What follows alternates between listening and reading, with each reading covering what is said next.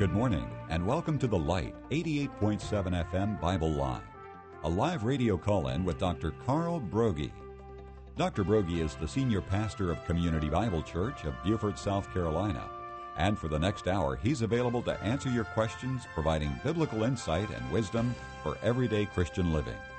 Our phone lines are open, and if you have a question for Dr. Broggi, you may call 525-1859, or on your Alltel cellular phone, star 887.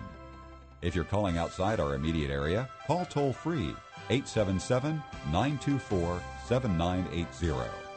Now let's join Dr. Carl Broggi. Study and show yourself approved of God as a workman who is not ashamed, rightly dividing the word of truth. We welcome you this hour to the Bible Line. If you're joining us for the first time, for the next hour, we'll be taking people's questions and comments as they study God's Word and they have an issue in their personal life or study or ministry that they would like to discuss. You can pick up the phone and call us. Locally, the number is 525-1859, 525-1859. We have a number of internet listeners who also like to participate in this hour, and if you want to use the 843-525-1859 number, you can, or you can call us toll-free at 877. The call letter's WAGP 980. Number of people each week email us here directly into the studio, and the email address directly here to the computer that's in front of Rick is TBL for the Bible Line at WAGP.net, TBL at WAGP.net. If you call locally, you don't necessarily have to go on the air, though we give priority to live callers. But if you're more comfortable in simply dictating your question, we're happy to receive it that way. Rick, as always, it's great to be here. It is indeed, Pastor, and we have many questions, so let's get to them. A listener wants to know, where in the Bible does it say how old the earth is? Well, that's a good question. There's not a particular verse of Scripture that says the earth was created on such and such a day, but there are two key genealogies. One is found in Genesis 5, and the other is in Genesis 11. And it tells, how old each person, Adam was or whatever, when they fathered children, and how old they were when they fathered children, and so on and so forth. And so, based on the chronology given in the Word of God, it would set the earth at about 6,000 years old. There was a very famous Irish bishop who was in the Church of, not the Church of England, but the Church of Ireland, which was the Anglican Church. His name was Bishop Unger. He was a born-again, Bible-believing Christian. And based on his chronologies in the 17th century, he put in one of the early editions of the King James Bible with notes that the world was created on 4004 B.C. I can't remember the exact date. I think it was October, 23rd or something, 4004 B.C. But, probably pretty close. Maybe he had it to the right day. There were other contemporaries even before him. Isaac Newton said the earth was created 4000 B.C., great scientist of his day. Kepler said 3992. So the idea that the world is now billions of years old, even in the realm of science, is a relatively new thought. But forget science for a second. Just reading the Scriptures itself, you don't get the concept of billions and billions of years. Now, of course, one of the issues of dispute is how science dates the world. And they have some, preconceived ideas that they carry, I think, to the table when they use radiometric dating and other methodologies that they employ in dating the earth. But if you believe that when God created the world, he created it with the appearance of age, then that can change everything. So if the day Adam was created, if there was a doctor there to examine him, he would have said, well, I don't know, he's 20, he's 40, I don't know how old he looked, but he wasn't an infant.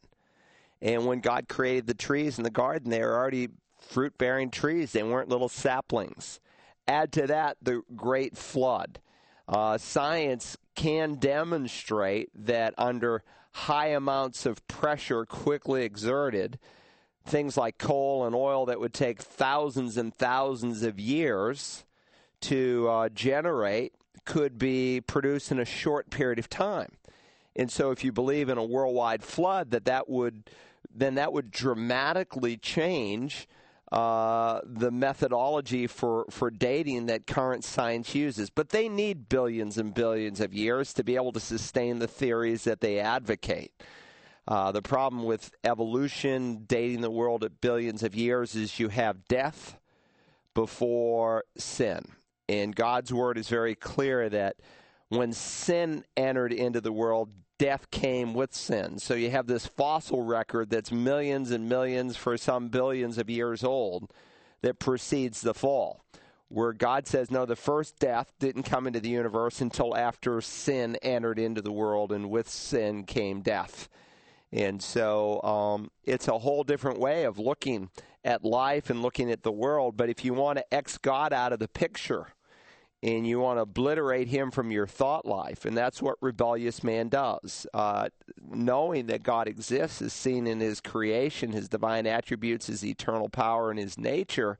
Paul argues in Romans 1, professing to be wise, they exchanged the truth of God for a lie. And so they suppress the truth that God has revealed. No praise, no thanks over God and his creative work, and so they come up with other theories. But, generally speaking, most conservative Bible scholars would say that the world is about 6,000 years old. Now, a lot of Christian theologians and some pastors want to get in bed with science in our day and make themselves and their teachings fashionable, but we don't need to compromise to please the world.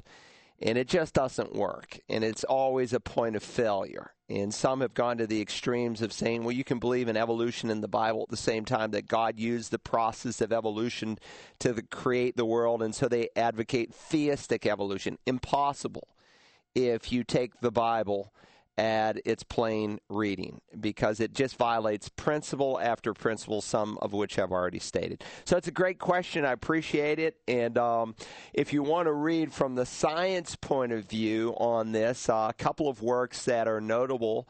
One is called The Genesis Flood by Henry Morris. The Genesis Flood by Henry Morris. It's a classic work. It's not an easy read, but it's an excellent work. His son has written some books that are a little more palatable and easier to read for the layman who doesn't have much of a scientific background. So any books by Morris on creationism, either the father or the son, would be excellent. Or you could go to Answers in Genesis, Ken Ham's ministry, and I think find some very, very helpful thoughts in looking at the science from a different perspective.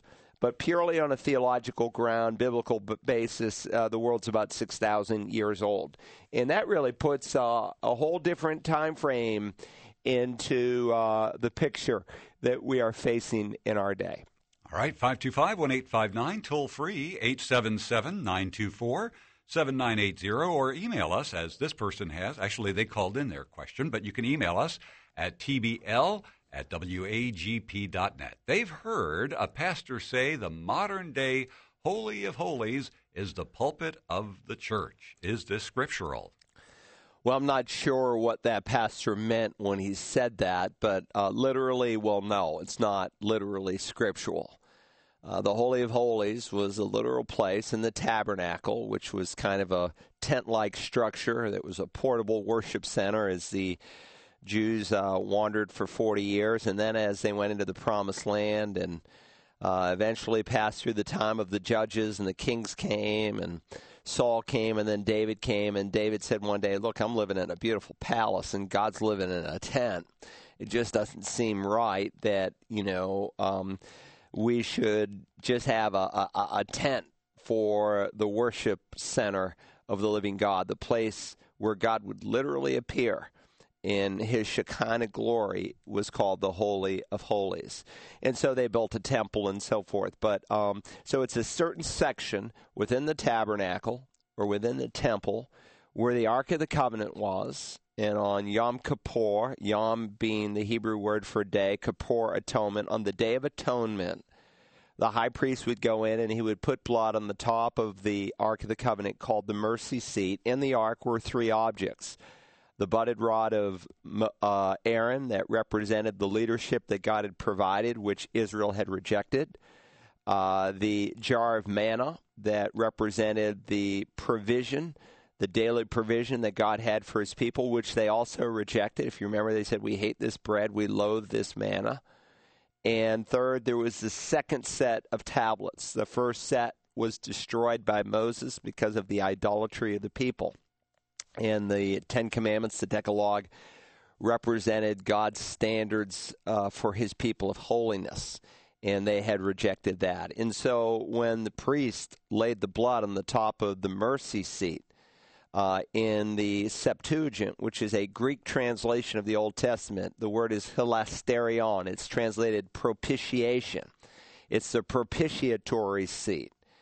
When he laid the blood on the top of the ark, when God looked down, he did not see his holy standards that Israel had violated. All he saw was the blood of the unblemished animal that pictured ultimately, of course, the blood of Christ, who is our propitiation, the New Testament teaches. So to call the pulpit the Holy of Holies, I think, is to do a little bit of injustice to the Word of God. But if he means that the pulpit is a place that is to proclaim truth, well, great. But let's just say what we mean rather than to use analogies and pictures that don't fit and could end up dismissing what God's Word plainly says. So I hope that helps. It's a good question. All right, another listener called in this question. In Hebrews 6, verse 18, what are the two immutable things God is speaking about? Hebrews 6, let me just turn there. Hebrews 6 is an interesting chapter. If you remember, it is a chapter that is calling the people of God to press on to maturity. He had just said at the end of chapter 5, for everyone who partakes only of milk is not accustomed to the word of righteousness, for he is a babe. For solid food is for the mature, who because of practice have trained their senses, or have their senses trained to discern good and evil. And so these believers had regressed. They had become dull of hearing, and there are Christians like that in the world today. They just don't have spiritual ears to hear, and they should be progressing and maturing, but they've regressed, and it's like they're just babes in Christ. And so he says, look, leave the elementary teaching about the Messiah, about the Christ, and press on to maturity. So he's not talking about salvation, and Hebrews 6 is often used to say, well, maybe this passage teaches you can lose salvation. He's not talking about that at all. In the context, and remember, the chapter and verse divisions are artificial, added almost a millennium after the Bible is completed to help us to find our way around. The context is he's talking about, people maturing in their faith. And so with that said, let me answer your question on verse 18. I'm going to back it up and start reading in verse 13. It says, for when God made the promise to Abraham, since he could swear by no one greater, he swore by himself, saying, I will surely bless you, and I will surely multiply you. And thus, having patiently waited, he obtained the promise. For men swear by one greater than themselves, and with them an oath given as confirmation is an end of every dispute. In the same way, God, desiring even more to show to the heirs of the promise the unchangeableness of his purpose, interposed with an oath, in order that by two unchangeable things, and that's the question, what are the two unchangeable things, in which it is impossible for God to lie, we may have strong encouragement, we who have fled to refuge and laying hold of the hope set before us. So God, the Bible says, interposed with an oath. And he says in the same way, verse 17, in the same way as what? Well, like men swear by someone greater than themselves. It used to be when I was a child and you were making a promise to someone else, we'd say, let's shake on it. And we'd shake hands. And what that basically meant was, I really am purposing to do what I said. Or in a more dramatic way, a man enters into a courtroom and he puts his hand on the Bible and he raises his right hand. And he says, I promise to tell the truth and the whole truth and nothing but the truth, so help me God. he's swearing by God, someone greater than himself. Every president since Washington has put his hand on the Holy Bible, swearing to defend the Constitution of the United States. They're swearing by someone greater than themselves. And, of course, our whole system of government can only work and function when men fear God. If you don't fear God, it just doesn't work. And so because men fear God, when they put their hand on the Bible in a court of law or whatever the situation may be, it had some meaning to it. Well, God is the greatest, so God can't swear by someone greater than himself. But he swore by himself. Why did he even do that? Well, to really hone a promise that he had made to the Jewish people. I will surely bless you, and I will surely multiply you, back in verse 13. So you can't isolate verse 13 from your question that you're asking. The whole flow of the context, remember, is here's some people who had been stuck in immaturity. And one of the reasons is because some decisions they were making in order to escape persecution. If you're a Hebrew, a Jewish believer in that day, then in essence what you were saying was Jesus is the Messiah. And if he's the Messiah, then I am going to dismiss the Old Testament sacrificial system as antiquated because it just pictured what Messiah would do. Well, not all Jews believe that. He came to his own received him not. So for the most part, his own received him not. Now, there were thousands of Jews who came to faith in Jesus in the first century. Remember, every writer of the New Testament, all the apostles, that is, are Jews. And they're written under the direction of apostolic authority, though there are some people who write on their behalf, like Luke, who is not an apostle, but he's writing on behalf of an apostle. And so there are many Jews who embraced Jesus, but and some who in the process doing that were ostracized. And so when you come to the end of Hebrews, he will deal with Christians who had been persecuted because they called Jesus Lord. And if you're a Jew in that day, and even in this day, for many Jews to call Jesus Messiah means you're ostracized. Sometimes I led a Jewish guy to Christ many, many years ago, Mark Schwartz at Duke University, and his family held a funeral for him. That's what it meant for him as a Jew to embrace Jesus as his personal Lord.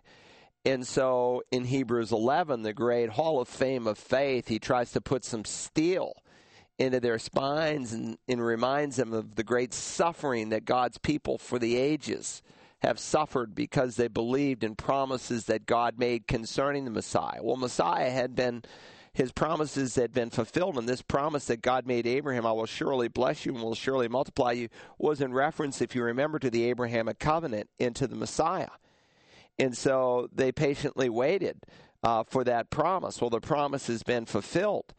And so just as men swear by someone greater than themselves, God, to assure man of the infallibility of his word, he swore by himself to show the heirs of the promise the unchangeableness of his purpose. He interposed with an oath in order that by two unchangeable things. What are the two unchangeable things? Number one, God's word, that God does what he says. And number two, God's character, that God, who he will later say is the same yesterday, today, and forever. God, by two unchangeable things, his word, which he's just mentioned, and his character, namely that it's impossible for God to lie, that we may have strong encouragement. We who have fled for refuge and laying hold of the hope set before us.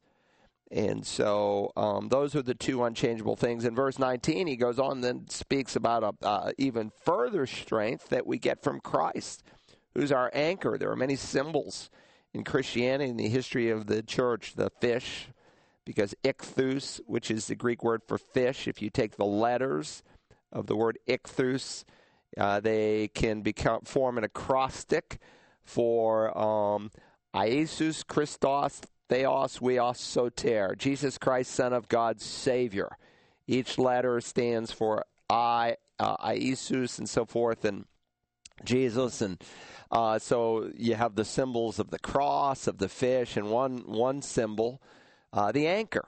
And so in the next verse it says, this hope we have as an anchor of the soul, a hope both sure and steadfast, and one which enters within the veil, where Jesus has entered as a forerunner. So they needed to abandon the Old Testament system of sacrifice, ignore it, and not try to make themselves look Jewish to escape persecution.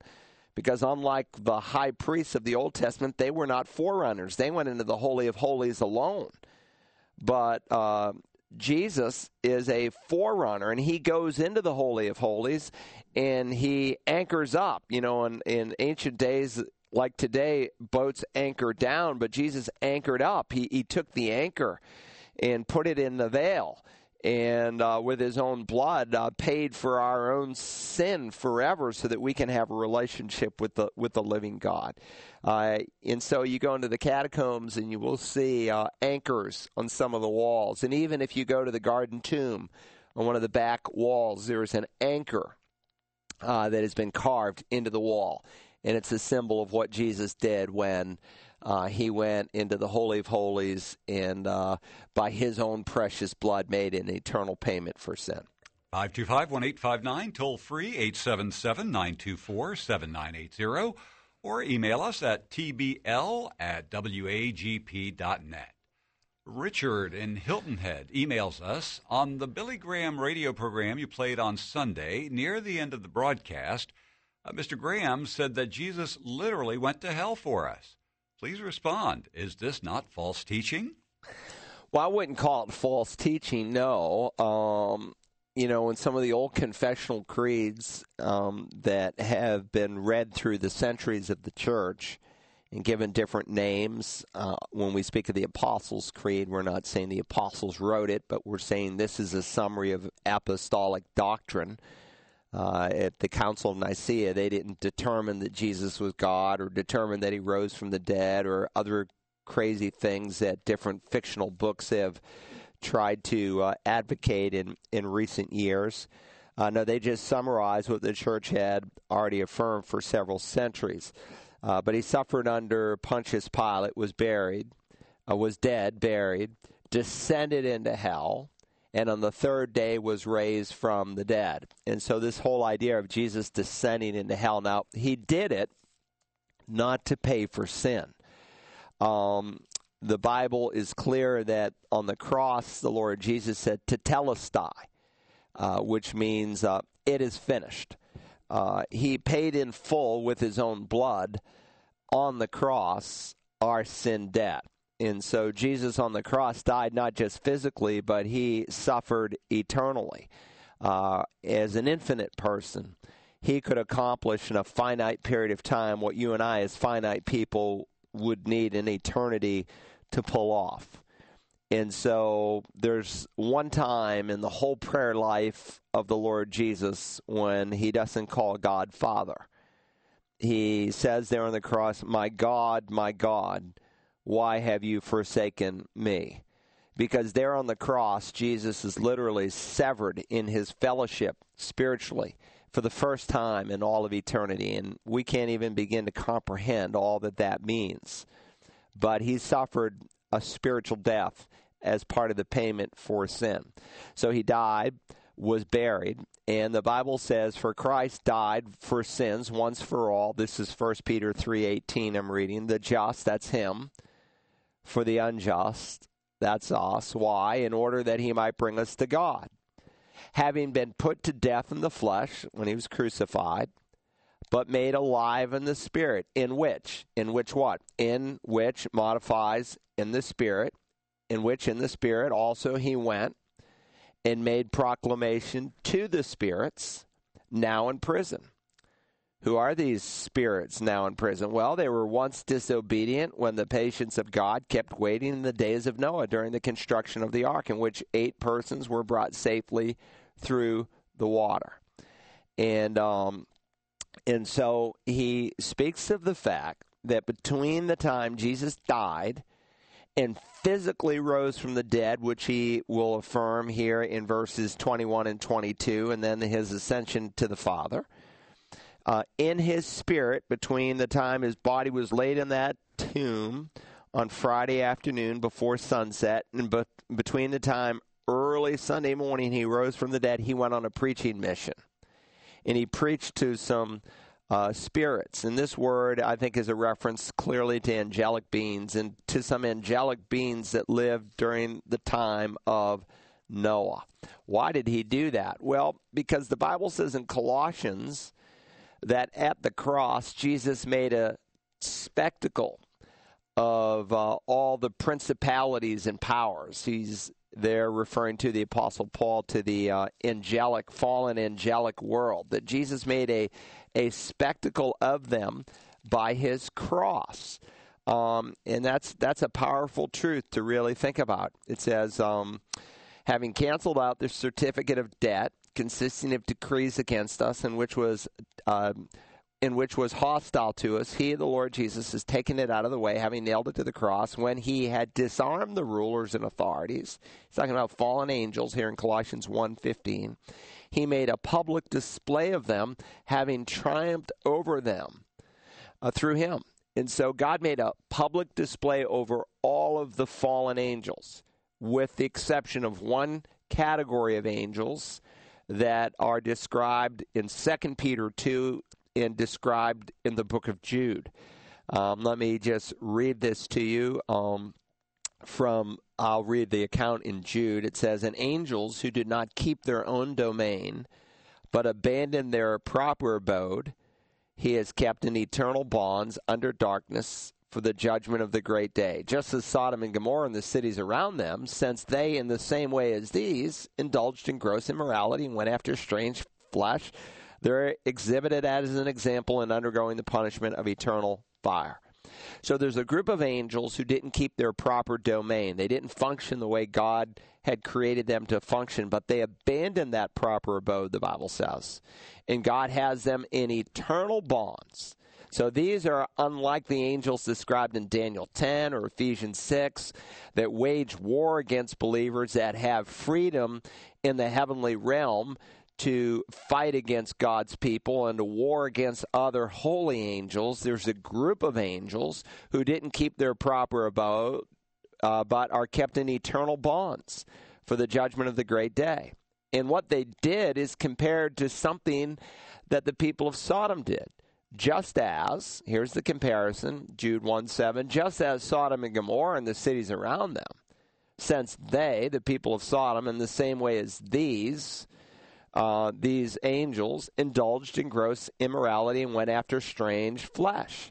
So somehow angels committed some heinous sex crime, like the people of Sodom did, as they sought after strange flesh, because it's unnatural for a woman to be with a woman, for a man to be with a man. God's word is very clear. Now, whatever they did, obviously the people in the New Testament era understood, and the church fathers understood. They understood this, as did the ancient Jews, to refer to a sin that's recorded in Genesis 6, where the B'nai Elohim, the sons of God, cohabitated with the daughters of men. Angels cannot cohabitate with other angels and have angel babies, but angels, when they take on human form, they're always pictured as male in the Bible. They have the capacity to potentially leave their proper abode, and one group of angels did this. The men of Sodom recognized that those two angelic visitors to Lot's house were in real male bodies. That's how they came, as angels. And they potentially wanted to have a physical relationship with those men. So some angels did some things they shouldn't have done, and God judged them. They're in eternal bond. So Jesus went on a preaching mission between his death on Friday and his resurrection on Sunday morning, and he preached to a group of angels. And so he descended into hell. Now, I don't know what Billy Graham said, but you could say it's like Jesus went to hell for us, but he did that on the cross.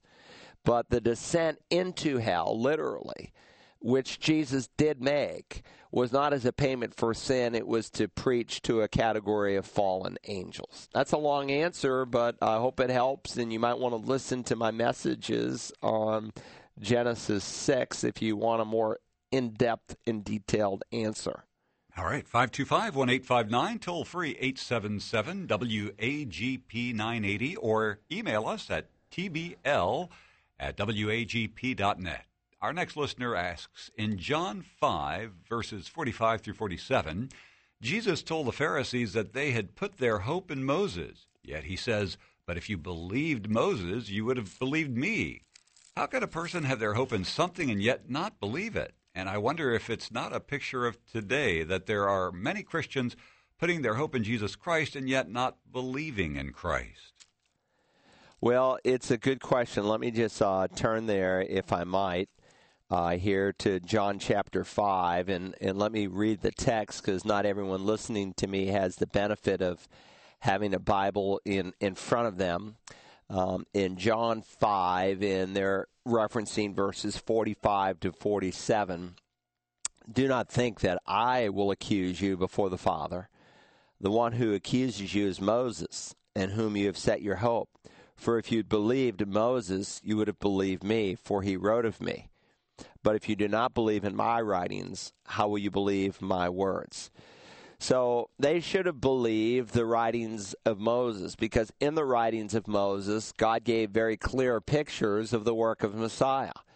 The work of Messiah is pictured even in the ark, where there's one ark with 3 floors, a picture of the triune God, and there's one door, because there's one way of salvation, and God shuts the door, and God seals in Noah, just as when we're saved, God seals us by the Holy Spirit for the day of redemption. And you see in the offering of Isaac in Genesis 22 a picture of what Messiah is going to do when Abraham gives his uniquely begotten son. You see a picture of Messiah in Jacob's ladder, which Jesus reminded us was a picture of himself. You see a picture of Messiah in the works of Moses and the Passover lamb, and the manna, and the split rock, and the serpent up on the pole. So throughout Moses, you have a clear picture of what the Lord Jesus was going to do. And so, here's one of the things that is mind-boggling when you really think about it. The books that are under attack more than any other books in all of the Bible are the books of Moses.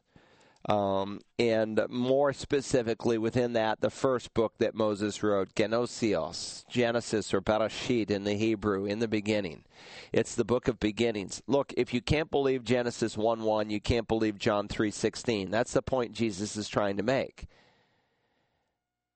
Very clearly, God created the heavens and the earth. And if you can't believe what Moses said, and that's why the devil wants to discredit the creation account. He wants to discredit the first 11 chapters of the book of Genesis. Because if he can discredit that, he can discredit the whole of Holy Scripture. You know, there was a controversy in the Southern Baptist Church in the 60s and 70s over a group of commentaries that had been written, put out on Broadman Press, which is today's Lifeway Books, and it was a set of commentaries in the Old Testament. And many of those commentaries that were being put out just denied the supernatural. And the books that were the most controversial were the commentaries that were written on the first 5 books by Moses. Genesis 1 through 11 was dismissed as history and said, well, it's just parabolical and just taught spiritual lessons, but didn't actually happen. Well, Jesus said it actually happened. And so sometimes people think, well, you know, if God were here on earth today and God did a miracle, then I would believe. And that's not true. Jesus makes it very clear that that's not true. When he was here on earth before, and he literally did miracles, people dismissed the miracles. Some people went so far as to say, well, the miracles were done by Beelzebul. He's functioning under the power of the evil one. And they wrote Jesus off as being an evil person. And so, no, people won't necessarily believe because of miracles. If you remember in the parable, and some don't view it as a parable, if it is a parable, it's a unique parable because it would be the only parable in the New Testament where someone is actually named, namely Lazarus. But in either case, there's a poor man, Lazarus, who dies, and he goes to Abraham's bosom, an Old Testament metaphor for paradise, or what today we would call being with the Lord. In the rich man who dies, he goes to Hades, not because he's rich, but because his riches had captured his heart, and he remained in unbelief. And so the rich man dies, and he's in agony. And let me just pick it up. He says, and he cried out, and he said, Father Abraham, have mercy on me, and send Lazarus, that he may dip the tip of his finger in water and cool off my tongue, for I am in agony in this flame. But Abraham said, Child, remember that during your life you received your good things, and likewise Lazarus bad things, but now he is being comforted, and you are in agony. And by the way, Hades, which is described in this section, continues to exist. Abraham's bosom has been emptied out. Now, Old Testament paradise has now become New Testament paradise. And so today we are absent from the body and we're present with the Lord because sin has been paid for in time and space. But Old Testament Sheol or Hades continues to exist. And so when a man dies lost, he's in the place that Jesus is describing. He's in agony. And besides all this, Jesus, in telling the parable, says, between us and you there is a great chasm fixed, in order that those who wish to come over from here to you may not be able, and that none may cross over from there to us. And he said, Then I beg you, Father, that you send him to my father's house, for I have 5 brothers, that he may warn them, lest also they come to this place of torment. But Abraham said, They have Moses. That's the first 5 books. And the prophets. That's the rest of the Bible. That was one way the Old Testament was summarized. Either Moses and the prophets, or Moses and the Psalms and the prophets, or the law, the Psalms and the prophets. Same designations. They have Moses and the prophets. Let them hear them. He said, No, Father Abraham, if someone goes to them from the dead, they will repent. But he said to him, If they did not listen to Moses and the prophets, neither will they be persuaded if someone rises from the dead. In other words, if they won't believe the word of God, which is alive and sharper and active than a two-edged sword that penetrates and pierces the human soul, then they're not going to believe if a miracle is done. In fact, a miracle is done. Lazarus, literally, a Lazarus, let's assume it's a different one, is raised from the dead, and the Jews dismiss it. No one can argue against it. And then the Lord Jesus himself is raised from the dead, and they want to dismiss that as well.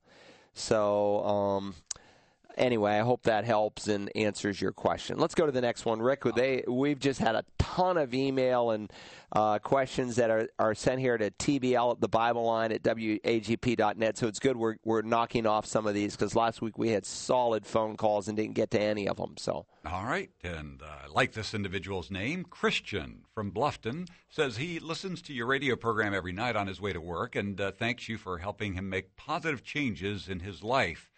He recently began reading the Old Testament. I've not read any Bible in my life, he writes. My biggest question of the many I still have yet to find an answer is, how could Moses and Jesus have skeptics and followers in disbelief after they witnesses the miracles they performed? Well, you kind of answered that. Jews with Moses, Timothy with Jesus.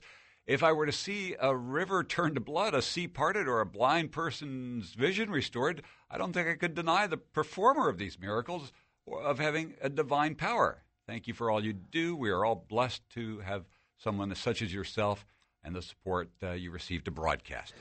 Well, again, the miracles can be confirmatory to a heart that's open and soft and pliable.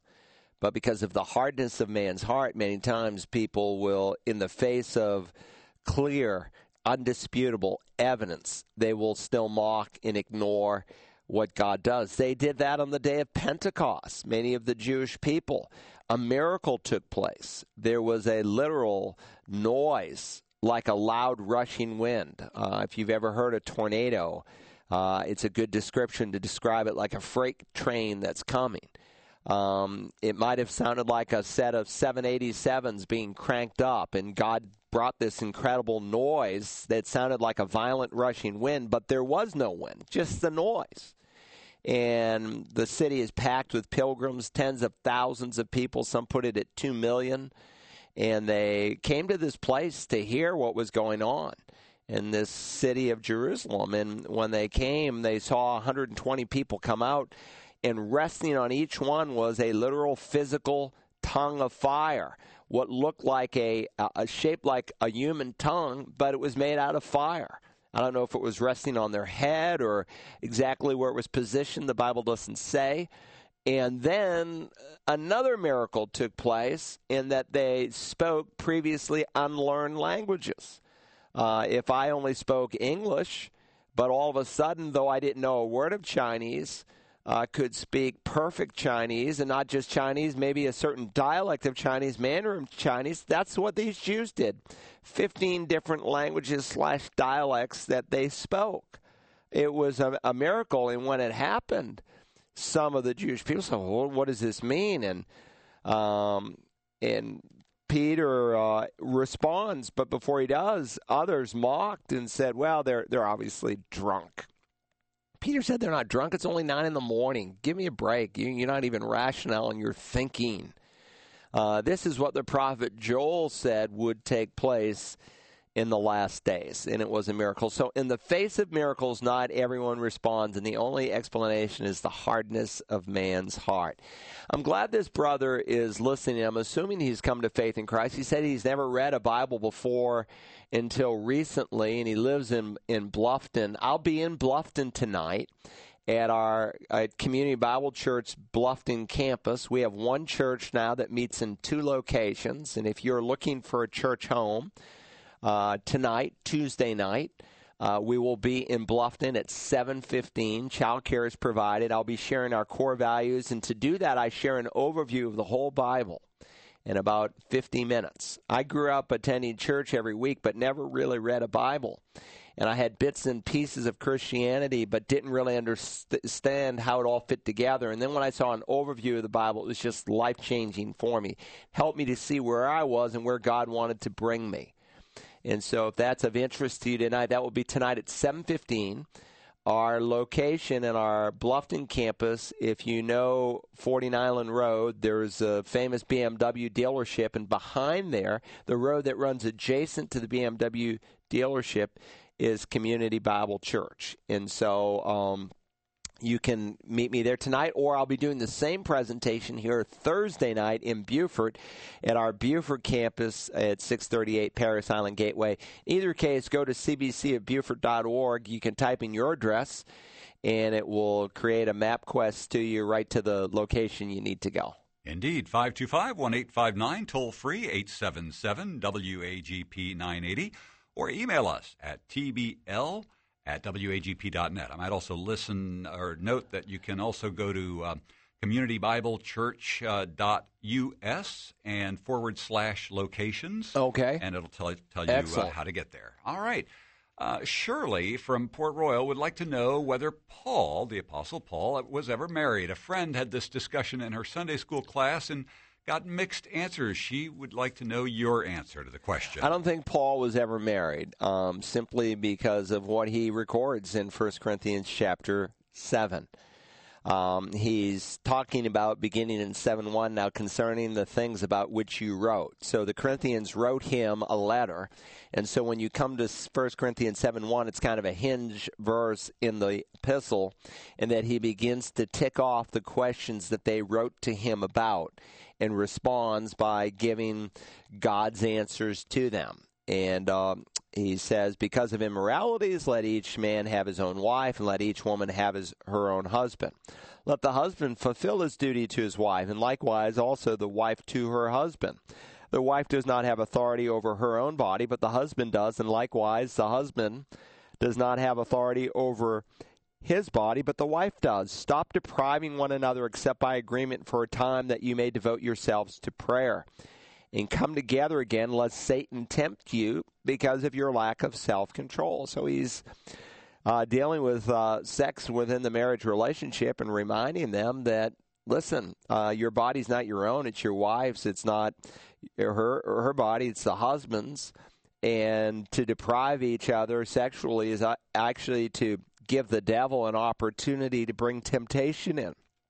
And so God intends for the sex drive to be fulfilled in the marriage relationship. Then he says, but I say this by way of concession, not of command, yet I wish that all men, even as I myself am. However, each man has his own gift from God, one in one manner and one in another. He said to the unmarried and to the widows, he says, it is good for them if they remain even as I. What does he mean? Unmarried.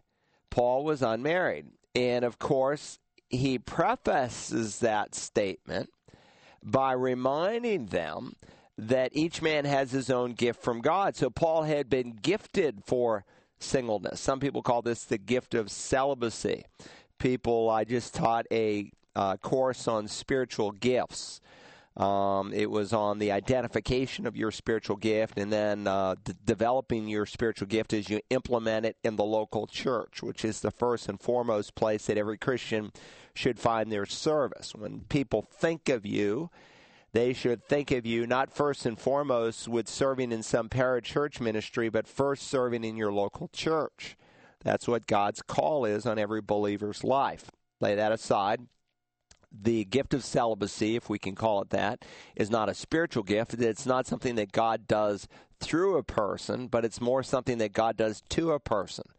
And there are some people who are gifted of God to be celibate their whole life. It's not because they're homosexual or weird or, and we write off some people sometimes. We say, what's his problem, man? He's 40 and he's not married. Maybe God wants him to be single his whole life. You ever think about that? Paul says there's a real advantage to it.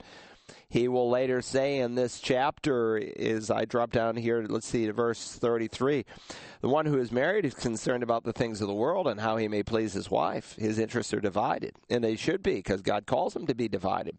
And the woman who is unmarried and a virgin is concerned about the things of the Lord, that she may be holy in both body and spirit. And so he goes on and he says, hey, if God's gifted you to be single, that's not a bad thing because it allows you to give undistracted devotion to the Lord, verse 35 of that chapter. So there are some people, their whole life, God will keep single. I remember one day meeting John R.W. Stott, and I didn't know that he was single. And I had read maybe 20 books by him.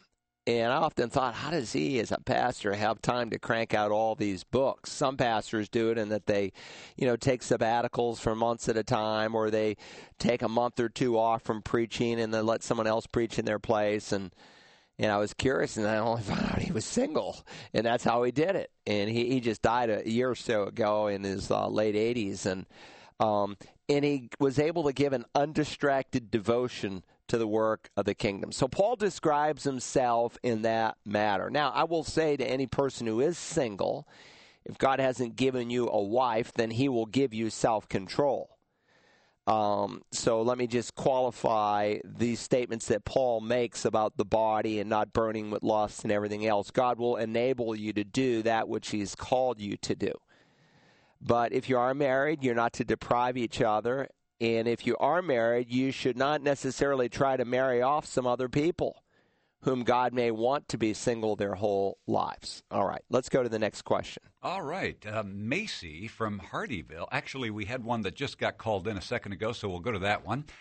This listener would like to know, is there scripture that would address spending money on material possessions, specifically expensive shoes, clothes, hats, etc.? Well, I would say so. The whole idea that we are stewards of our time and our money and our spiritual gifts and other things is a truth that is taught in the Word of God. And sometimes when people think of money, they think of it in terms of a, 10%, 90% relationship, that I give 10% to the Lord and the other 90% is mine to do whatever I want to do with it. And that's not what the Word of God says. The Word of God teaches that it's all God's money, that someday we will give an account for all 100%, not just 10%, but 100%. And the Bible teaches not just giving the tithe, but sometimes the offering. The offering is something above and beyond the 10%, which is a reminder that tithing is not simply an issue of percentages, it's an issue of the heart.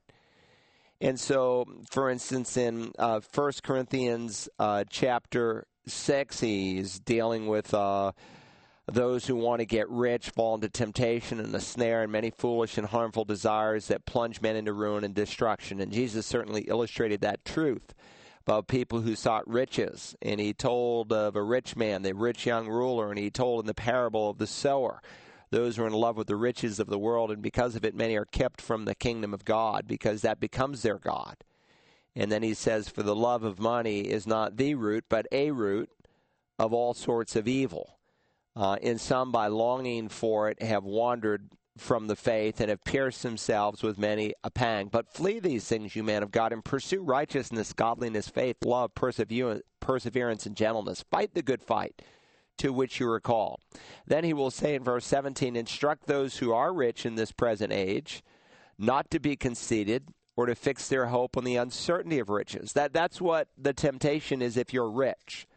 You begin to think, I'm pretty successful. Or you look at all the things that you've acquired and you begin with a spirit of arrogance to think that you're better than someone else because of what you own. But Jesus made it very clear that a man's life does not consist of his riches. Now, that's how we measure people. We measure people by what they own. And we say, well, he's been successful. I mean, look at that house and the cars and the prestige that he has. And look at this scumbag over here. I mean, he's a nothing, man. He lives in a dump and he drives that beaten down car. And the reality is he may be far richer in eternity than the rich man who has much in this life. And so Jesus made it very clear that you cannot measure a man's life by what he owns, that a man's life does not consist of his riches. And there are two key passages. You might also want to go back and read Luke 12 and Luke 16. In either case, instruct those who are rich in this present world not to be conceited or to fix their hope on the uncertainty of riches, but on God, who richly supplies us with all things to enjoy. Now, let me just underscore this verse in light of your question. God is the one who supplies us with all things to enjoy. So if God has supplied you with something, then enjoy it. You don't have to make an excuse for it. If you own a nice suit or a nice pair of shoes, and that's something that God wanted you to have, you don't have to say, well, I got this on sale and it was half off and that's why I'm wearing it. Yeah, look, don't make any excuses. If God gave it to you to enjoy, then enjoy it. All right? Don't make excuses for it. Let's go to that live caller and see if we can respond very quickly. All right. Thanks for holding. Good morning. You're on the Bible line. Good morning. Pastor Broggi, good morning, sir. Thank you. My question is this. I was away over the weekend, and I was able to watch the sermon when I got back home on television. I actually watched it twice. And I've had friends ask me, Jesus always he had the passage where he said that we would have life and have it abundantly. And some of my friends seem to think that because of that and some other verses that, where Jesus had made promises to us, that we were not to suffer. And I really understand what you were saying in Romans, that we are to suffer, and the other passages that you quoted in your sermon. But I'm not sure how to convey that to my friends in a brief synopsis that I can make it clear to them that Jesus doesn't promise that we're going to have wondrous things here on earth. And my feeling is that we're to hate this earth. Am I correct in thinking that way, that we are to hate the earth and then look forward to our new home in heaven? Well, I wouldn't say that we should hate this earth. We have dual citizenship. We're citizens of earth and citizens of heaven. And some people have gone to extremes where they've totally obliterated their involvement in this life, and they've become ineffective in terms of making an impact for Christ. But I only have 30 seconds, so let me encourage you to do this. I did a series of messages. I think it's 2 or 3 messages, and there's handouts that are included on the prosperity gospel.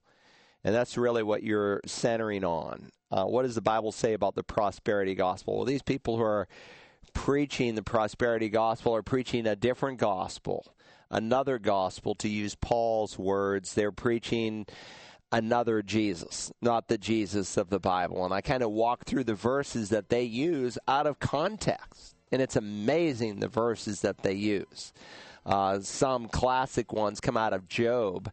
And when you go back and read them, you actually find that they're coming from the mouths of Job's so-called friends, whom the Lord God at the end of the book says he doesn't approve their counsel. So that might be helpful to listen to those messages. We're out of time for today. Thanks so much for being with us on the Bible Line. Hope you have a great day as you walk with the Lord Jesus Christ.